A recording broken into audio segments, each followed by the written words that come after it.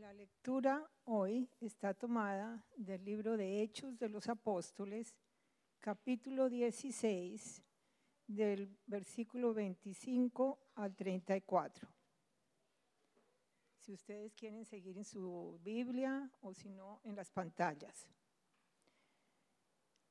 A eso de la medianoche, Pablo y Silas se pusieron a orar y a cantar himnos a Dios, y los otros presos los escuchaban.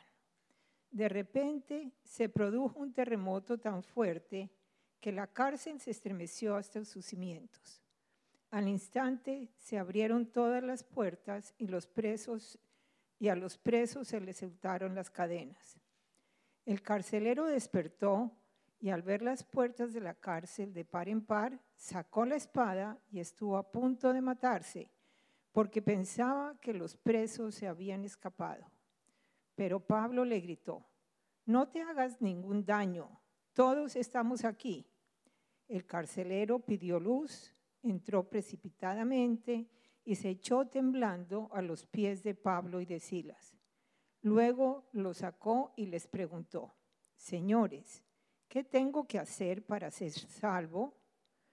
«Cree en el Señor Jesús, y así tú y tu familia serán salvos», le contestaron.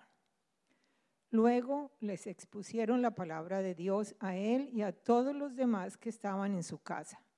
A esas horas de la noche, el carcelero se los llevó y les lavó las heridas.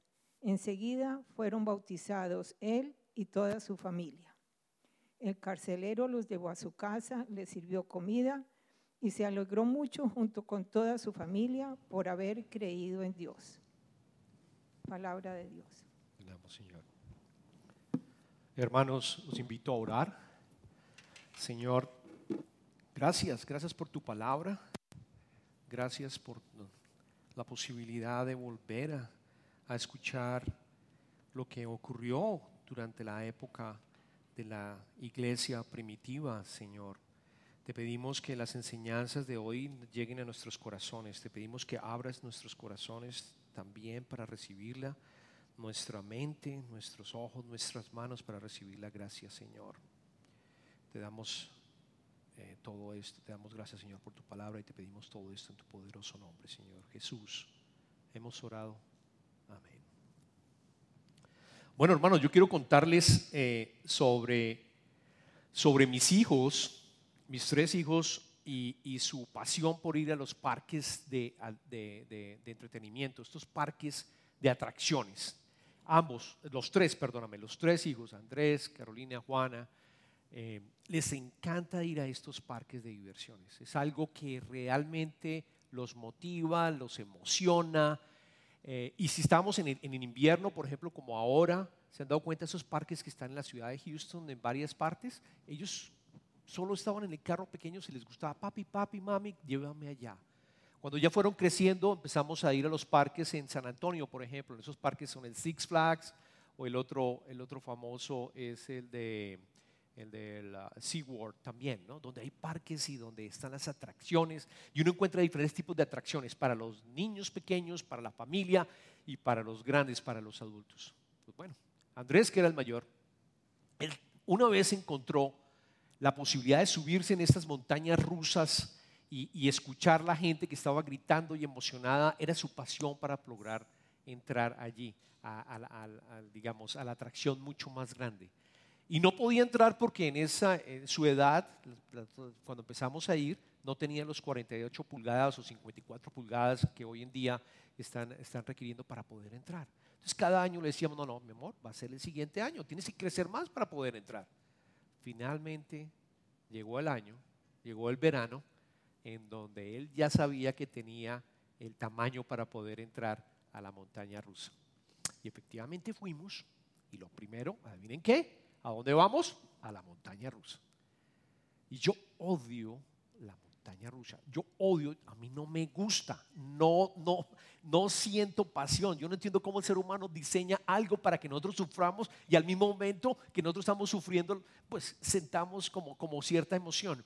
Entonces fue realmente bien estresante. Invité a Ani a decirle: Ani, ¿te va a tocar ir con Andrés? Ani dijo: no lo voy a hacer. Y finalmente pues me tocó a mí. Cuando subimos, yo notaba que Andrés me tomaba de la mano, íbamos viendo y yo escuchaba los gritos y lo sentía tranquilo, lo sentía emocionado, lo sentía contento. Y durante el primer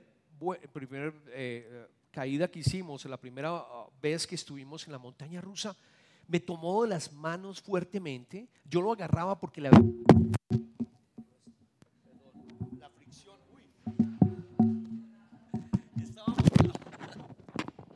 pongamos mute aquí. Creo que estaba en la montaña rusa porque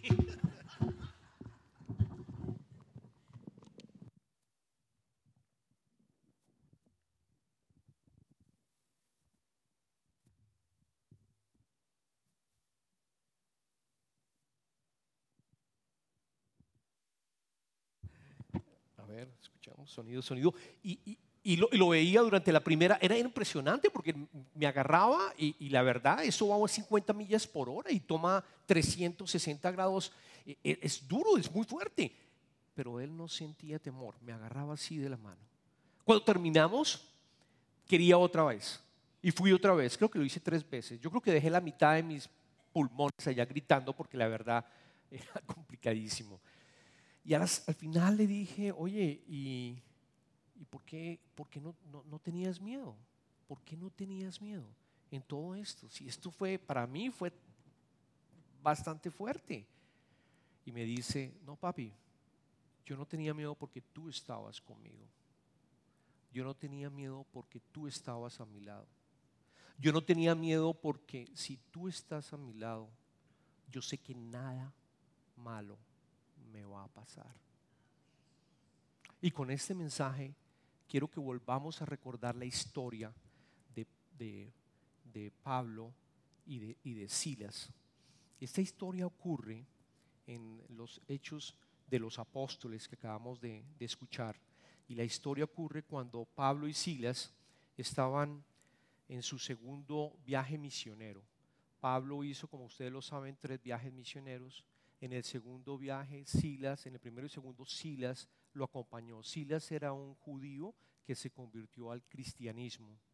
Entonces, cuando ya iban en su segundo viaje, Pablo recibe el mensaje del Espíritu que tenían que ir a Macedonia. Y fueron allá y fueron a la ciudad de Filipos. Y en esa ciudad, cuando estaban predicando y habían ya varias personas que se estaban convirtiendo, estaba poderoso el Espíritu Santo trabajando allí, había una esclava poseída por el espíritu de adivinación.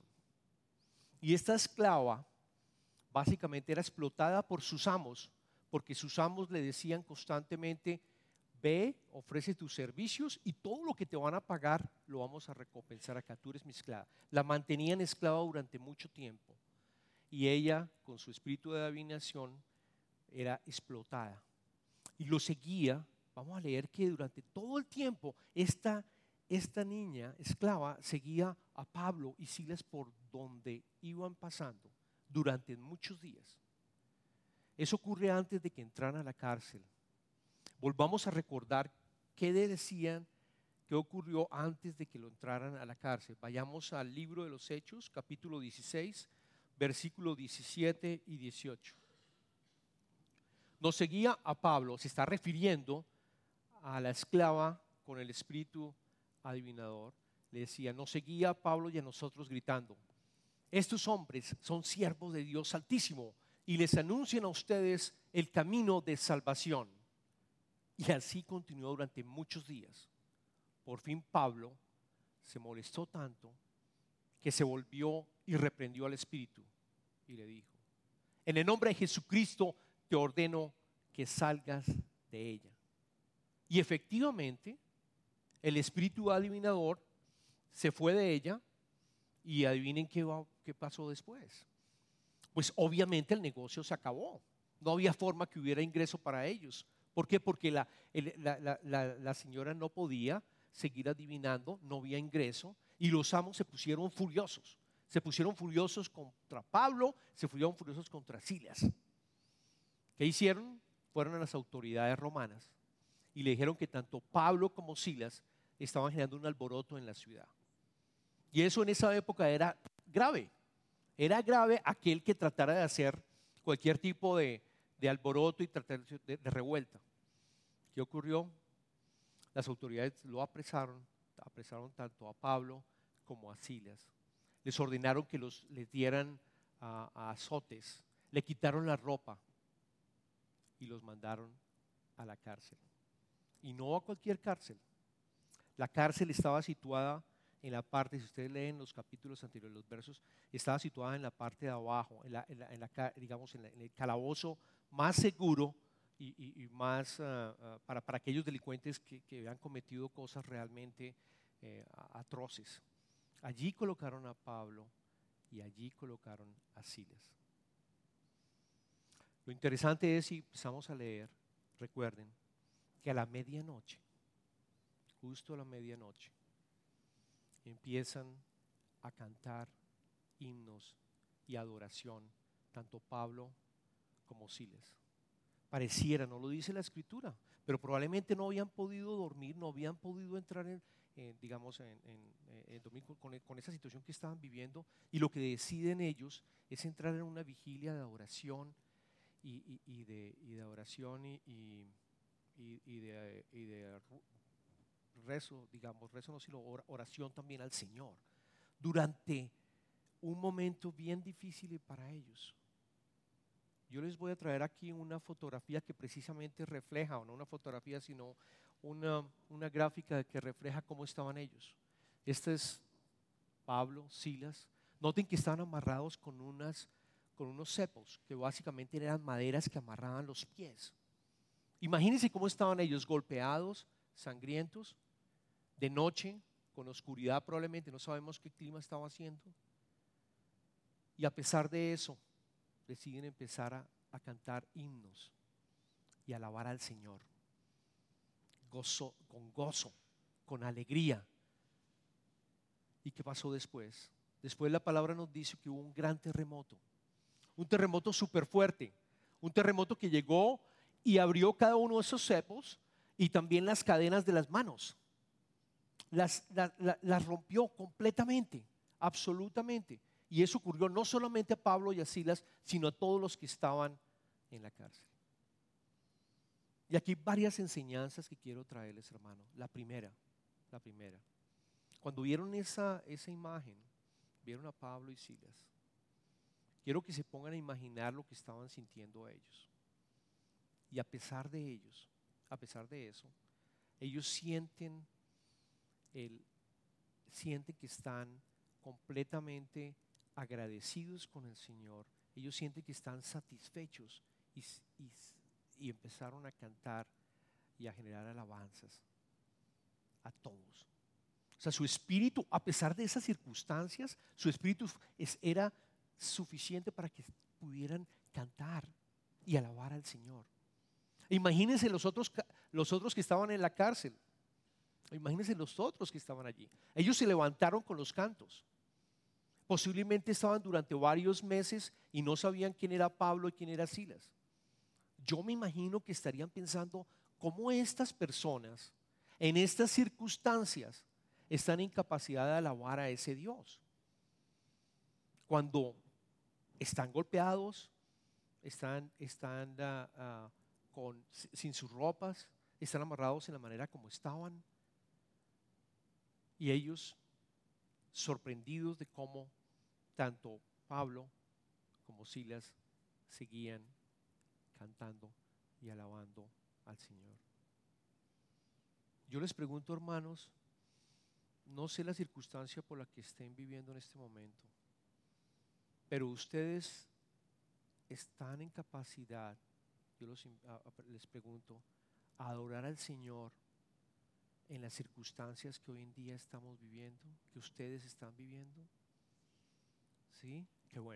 Qué bueno saberlo, porque eso es lo que nosotros tenemos que hacer como cristianos, no hacer sino sentir, porque tenemos el Espíritu Santo para poder hacerlo y sentirnos satisfechos de que con Él podemos llegar a alabarlo y sentir su amor por nosotros. Lo otro también como ejemplo Es la importancia que tiene el gozo, hermanos, y la música. Eso es algo que aquí en Covenant, ustedes han visto cómo hemos crecido la banda y los músicos, hermanos. Y la música cada vez es mejor. Y nos cambia, la música nos cambia. Es otro mensaje también que quiero traerles. En el momento en que ustedes estén pasando por alguna circunstancia, yo los invito también que empiecen a adorar. Una de las cosas, por ejemplo, que yo hago que me gusta después de mi momento que voy en la mañana, después de mi devocional, la verdad les cuento, yo voy, cuando me estoy duchando, me compré un speaker de esos de Bluetooth y toco música, coloco música cristiana y empiezo a cantar. Y eso cambia, definitivamente cambia mi estado de ánimo. Y mi día es mejor con la combinación de mi devocional y la música. Yo me siento mejor para poder afrontar las circunstancias que esté viviendo. Recordemos, la música y la oración también cambia tu estado de ánimo. Los invito a que la practiquen también. Entonces, ¿qué pasó después de ese terremoto o de ese temblor fuerte? Todos absolutamente quedaron libres. El cepo se rompió, las cadenas se soltaron, los versos dicen que las puertas se abrieron de la cárcel. Y es interesante que nadie se escapó. No nos dice la escritura por qué no se escaparon, pero nadie se escapó. Y el carcelero que probablemente vivía, estaba leyendo algunos comentaristas, probablemente vivía o en una parte más elevada o cerca, llega inmediatamente a la cárcel, se da cuenta que todo está oscuro, se da cuenta que todas las celdas están abiertas y él dice, se escaparon, se fueron todos, absolutamente todos. Esto es el fin de mi carrera. Esto es una pena de muerte. Y es una pena de muerte, ¿saben por qué? Porque anteriormente, si ustedes leen en el capítulo 12, también en el Hechos de los Apóstoles, el ángel del Señor liberó a Pedro, lo liberó, él liberó de hecho 2 veces, una vez a los apóstoles y otra vez a Pedro. Pero la vez que liberó a Pedro, Herodes mandó matar a los guardias que estaban en ese momento, absolutamente todos los guardias. Luego este guardia apenas se da cuenta, entra en la oscuridad, todos se han ido o no ve a nadie, porque era medio oscuro, él toma la espada y quiere matarse, quiere suicidarse. Y es Pablo que en medio de la oscuridad se da cuenta que él está a punto de matarse y le dice, no te hagas ningún daño, todos estamos acá, todos estamos acá. En ese momento el carcelero, recuerden, pide luz, probablemente pide a alguien que venga con luz, ilumina la celda y los calabozos y se da cuenta que todos los presos están allí. Y allí reconoce que las personas, tanto Pablo como Silas, probablemente eran personas divinas. Se da cuenta del Dios poderoso que tenemos, que ellos tenían. Y se van y se arrodillan temblorosamente. Él se va y se arrodilla temblorosamente. Y es cuando le dice, lo vamos a leer en este momento en capítulo 16, en los versos 30 y 31. Luego los saca de la celda y les pregunta, señores, ¿qué tengo que hacer para ser salvo? Y una sola respuesta de Pablo y de Silas: cree en el Señor Jesús, así tú y tu familia serás salvo, le contestaron. El mensaje para nosotros también acá en que quiero traerles, hermanos, es para el caso del carcelero. Nosotros no tenemos que llegar hasta el fondo de nuestras vidas, en nuestras circunstancias, para tener que arrodillarnos y pedirle al Señor.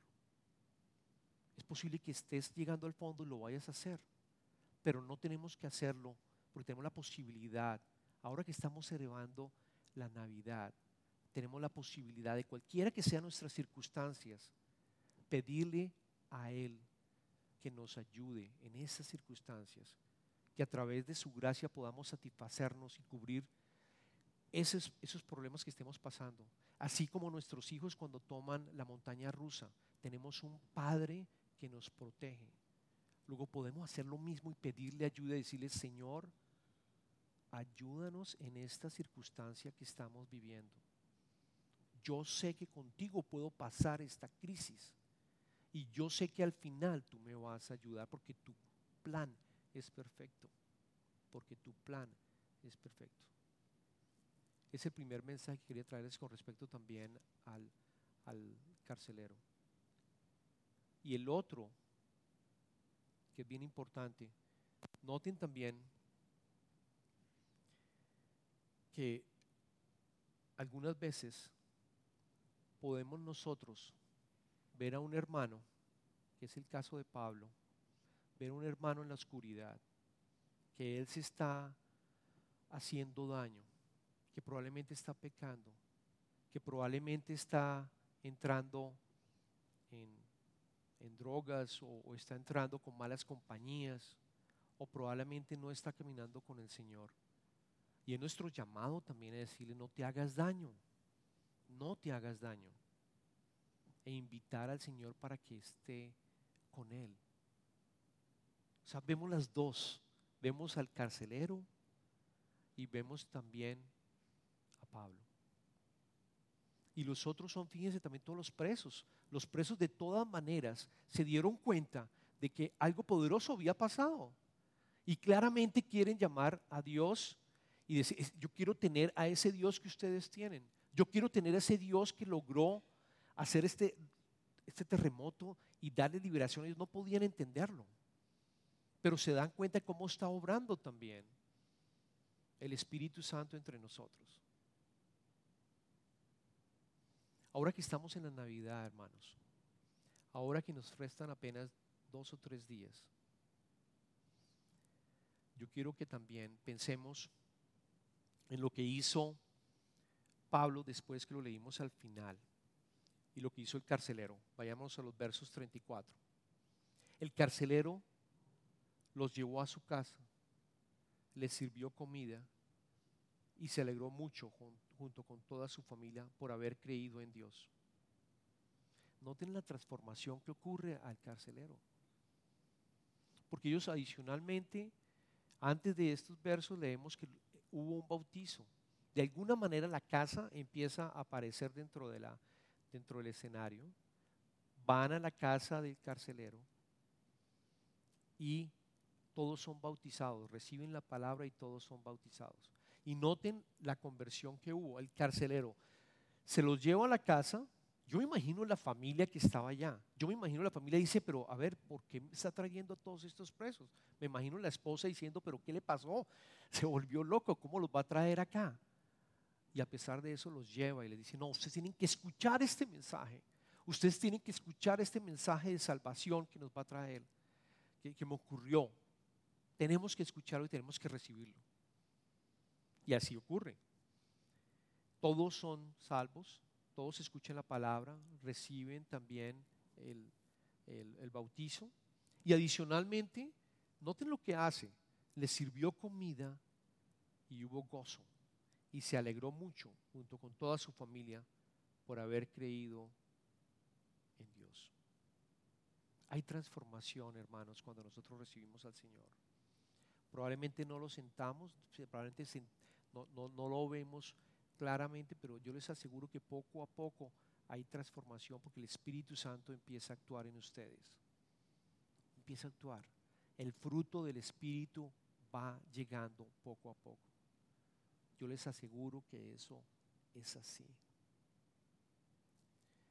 Entonces, el mensaje en esta Navidad, ustedes probablemente van a invitar a varios hermanos, van a invitar a sus familiares a sus casas. Es la oportunidad que tú puedes jugar dos papeles. O eres, probablemente por las circunstancias de tu vida, el carcelero, que ve las cosas a punto de no tener solución y que la única quizás forma de solucionarlo es matándote a ti mismo. Espero que no sea esa tu situación, pero si es así, puedes arrodillarte y pedirle al Señor que entre en tu vida y realmente decirle: Señor, no puedo seguir más, no puedo en estas circunstancias, yo te necesito, que me ayudes como padre a afrontar lo que estoy viviendo y tener fe. Como Pablo le dijo: ten fe. O por otra parte, tú puedes ser como Pablo y como Silas.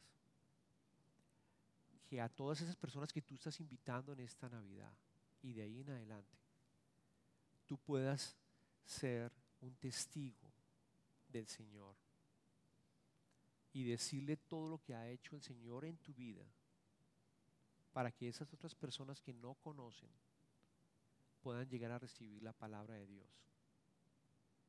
¿Ok? Hermanos,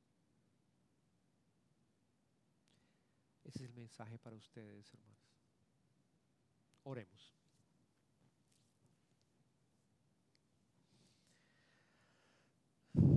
Señor, te damos gracias por tu palabra. Te damos gracias por lo que has hecho en nuestras vidas, Señor. Te pedimos fervientemente que podamos abrir nuestros ojos y poder ver a nuestros hermanos que están sufriendo en este momento, para invitarlos a que escuchen tu palabra y que estén caminando contigo, Señor. O quizás, Señor, algunos de nosotros que nos estamos sintiendo como carceleros, desesperados porque no vemos a ninguna otra forma de poder solucionar nuestros problemas. Te pedimos, Señor, que puedas acompañarnos como Padre, como nuestro Padre, para afrontar estas circunstancias. Y que esta Navidad sea de nuevo la manera como vamos a volver a ti, aquellos que nos hemos alejado de alguna u otra manera, Señor. Y si hemos seguido contigo, Señor, ayúdanos a reforzar nuestra fe, que nuestra fe se incremente, Padre nuestro, que nuestra fe siga siendo mucho más robusta, porque en esta vida vamos a tener circunstancias difíciles. Te damos gracias por tu vida, Señor Jesús. Te damos gracias porque viniste a la tierra a darnos ese gozo y también la posibilidad de ver esperanza en nuestras vidas. Y ahora que entramos en la parte de las ofrendas, Señor, te pedimos que bendigas a todos aquellos que están ayudando a tu reino, Señor, para que podamos de esa manera seguir llamando a aquellos que no te ven, Señor. Te pedimos que los bendigas para que podamos continuar tu obra. Te pedimos esto, Señor,